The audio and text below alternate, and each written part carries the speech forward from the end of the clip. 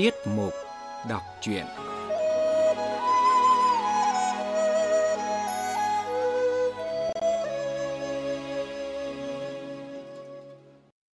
Quý vị và các bạn thính giả thân mến, mời quý vị và các bạn nghe Lệ Quyên đọc tiếp truyện Hồng Lâu Mộng, một tác phẩm văn học cổ điển của Trung Quốc. Không thấy Tập Nhân đâu, Bảo Ngọc hỏi: "Chị à, Tập Nhân đi đâu nhỉ?" Tình Văn nói: "Chị à, đạo mạo lắm rồi, đương ngồi nhập định ở trong nhà đấy ạ. Từ nãy đến giờ, chúng tôi không vào, không biết chị ấy làm cái gì.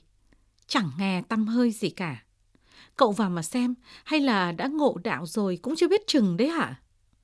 Bảo Ngọc nghe nói, vừa cười chạy vào nhà trong, thấy Tập Nhân đương ngồi ở giường trước cửa sổ, tay còn tết một sợi dây đen. Thấy Bảo Ngọc vào, liền đứng dậy cười nói: "Con Tình Văn đã đơm đặt gì tôi đấy hả?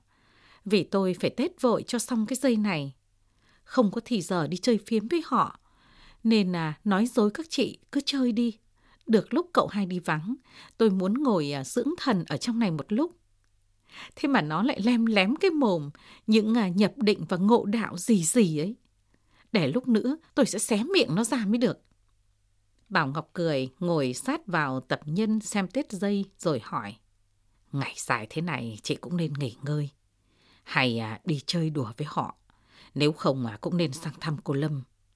Trời nóng thế này mà ngồi tết cái này, chị định để làm gì đấy ạ?" Tập Nhân nói: "Tôi thấy cái dây quạt cậu đeo vẫn là cái dây tết từ ngày còn đám tang mợ Dung ở bên Phủ Đông năm trước. Chỉ người trong họ hoặc bạn thân có tang vào mùa hạ mới đeo cái dây xanh kia. Tình cờ gặp việc thì một năm đeo một vài lần thôi, chứ lúc thường không cần đeo đến ạ. Bây giờ bên phủ ấy lại có việc, cậu ngày nào cũng phải sang, nên tôi mới tết vội cái khác cho cậu đeo ạ. Tết xong sẽ đem thay cái cũ. Cậu thì không hay để ý đến việc này, nhưng sợ khi cụ về trông thấy lại bảo là chúng tôi lười nhác. Đến cả những thứ mặc, thứ đeo của cậu cũng không để ý đến ạ." Bảo Ngọc cười nói: "Thật chị nghĩ chu đáo quá, nhưng cũng không nên vội. Nếu chị cảm thấy nóng, lại ra tỏ việc đấy." Nói xong, Phương Quan bưng đến một chén trà mới ngâm ở trong nước lạnh ra. Vì Bảo Ngọc người vốn yếu, mùa hè cũng không dám dùng nước đá, chỉ lấy nước giếng mới múc lên, đem ngâm cả ấm trà vào trong chậu, cứ thế thay đổi cho nó có hơi mát thôi. Bảo Ngọc cầm lấy chén nước ở tay Phương Quan uống một nửa rồi quay lại bảo Tập Nhân: "Khi tôi về đã dặn Bồi Dính, nếu anh Trần có khách sang đến viếng, phải về báo tôi ngay. Không có việc gì cần, tôi sẽ không sang nữa." Nói xong ra khỏi buồng, quay lại bảo bọn Bích Ngân: "Có việc gì sang bên cô Lâm tìm tôi nhé."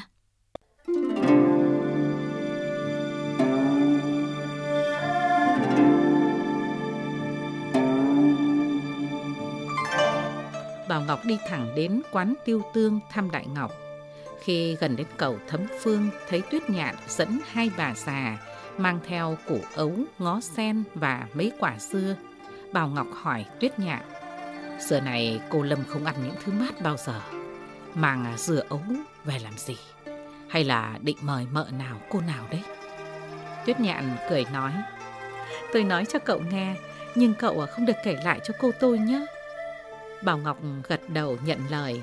Tuyết Nhạn bảo hai bà già: "Mang những thứ dưa ấu này đi trước, giao cho chị Tử Quyên. Nếu chị hỏi thì bà bảo tôi còn bận một tí rồi về ngay ạ." Bà già nhận lời đi. Tuyết Nhạn mới nói: "Hai hôm nay cô tôi thấy người dễ chịu. Hôm nay ăn uống xong, cô ba đến rủ đi thăm mợ hai, cô tôi không đi. Sau không biết nghĩ đến việc gì, ngồi khóc một lúc, rồi cầm bút viết khá nhiều, không biết là thơ hay là từ ạ. Lúc sai tôi đi lấy dưa lấy ấu, lại thấy sai chị Tử Quyên cất những thứ đó ở trên cái bàn nhỏ trong nhà. Đem bàn bày ra phía trước, rồi lại sai bày cái đỉnh long văn lên bàn. Chờ khi mang dưa ấu về sẽ dùng ạ. Nếu bảo là để mời khách, thì không lẽ lại bày lư hương ra trước. Nếu bảo là để thắp hương, thì trong nhà cô tôi xưa nay trừ những khi có hoa quả mới ra. Cũng vẫn không thích xông quần áo ạ. Dù có thắp hương cũng phải thắp ở nơi mình thường nằm ngồi chứ ạ. Chẳng lẽ vì các bà già nặng hơi, sặc sụa cả nhà mà phải đốt hương xông để át mùi đi hay sao ạ? Rốt cục, chính tôi cũng chẳng hiểu tại sao cả. Cậu hai thử đến mà xem ạ. Bảo Ngọc nghe xong tự nhiên cúi đầu, trong lòng ngẫm nghĩ. Cứ theo như lời Tuyết Nhạn, chắc có duyên cớ gì đây. Nếu có chị em nào đến chơi cũng không cần phải bày biện như thế. Hay là gặp ngày giỗ chú, giỗ cô nào cũng nên. Nhưng mình vẫn nhớ hàng năm đến ngày giỗ ấy, cụ vẫn sai làm cỗ bàn riêng mang sang cho cô Lâm làm lễ. Những ngày đó thì đã qua rồi. Có lẽ giờ là tháng 7, mùa có dưa ấu và sen. Nhà nào cũng ra mộ làm lễ cúng mùa thu. Chắc cả cô Lâm trong lòng cảm động, nên đặt lễ riêng ở trong nhà. Theo ý sách lễ ký, đến mùa xuân mùa thu thì dâng lễ vật trong mùa ấy cũng chưa biết chừng. Bây giờ ta đến ngay, thấy cô ấy thương cảm, tất phải hết sức khuyên ngăn. Sợ cô ấy trong bụng buồn rầu uất ức. Không đến lại sợ cô ấy thương cảm quá, không có người khuyên ngăn. Cả hai đều có thể làm cho cô ấy sinh ốm. Chỉ bằng hãy đến thăm chị Phượng ngồi một lúc rồi về. Nếu thấy cô Lâm thương cảm sẽ nghĩ cách khuyên giải. Như thế đã không để cho cô ấy đau khổ quá, mà lại được hả nỗi đau thương ít nhiều, cũng không đến nỗi đau buồn thành bệnh. Bảo Ngọc nghĩ xong cáo từ Tuyết Nhạn ra ngoài cửa vườn, đi thẳng đến nhà Phượng Thư. Bấy giờ nhiều bà già đến trình việc xong lần lượt ra về. Phượng Thư đứng dựa cửa nói chuyện với Bình Nhi.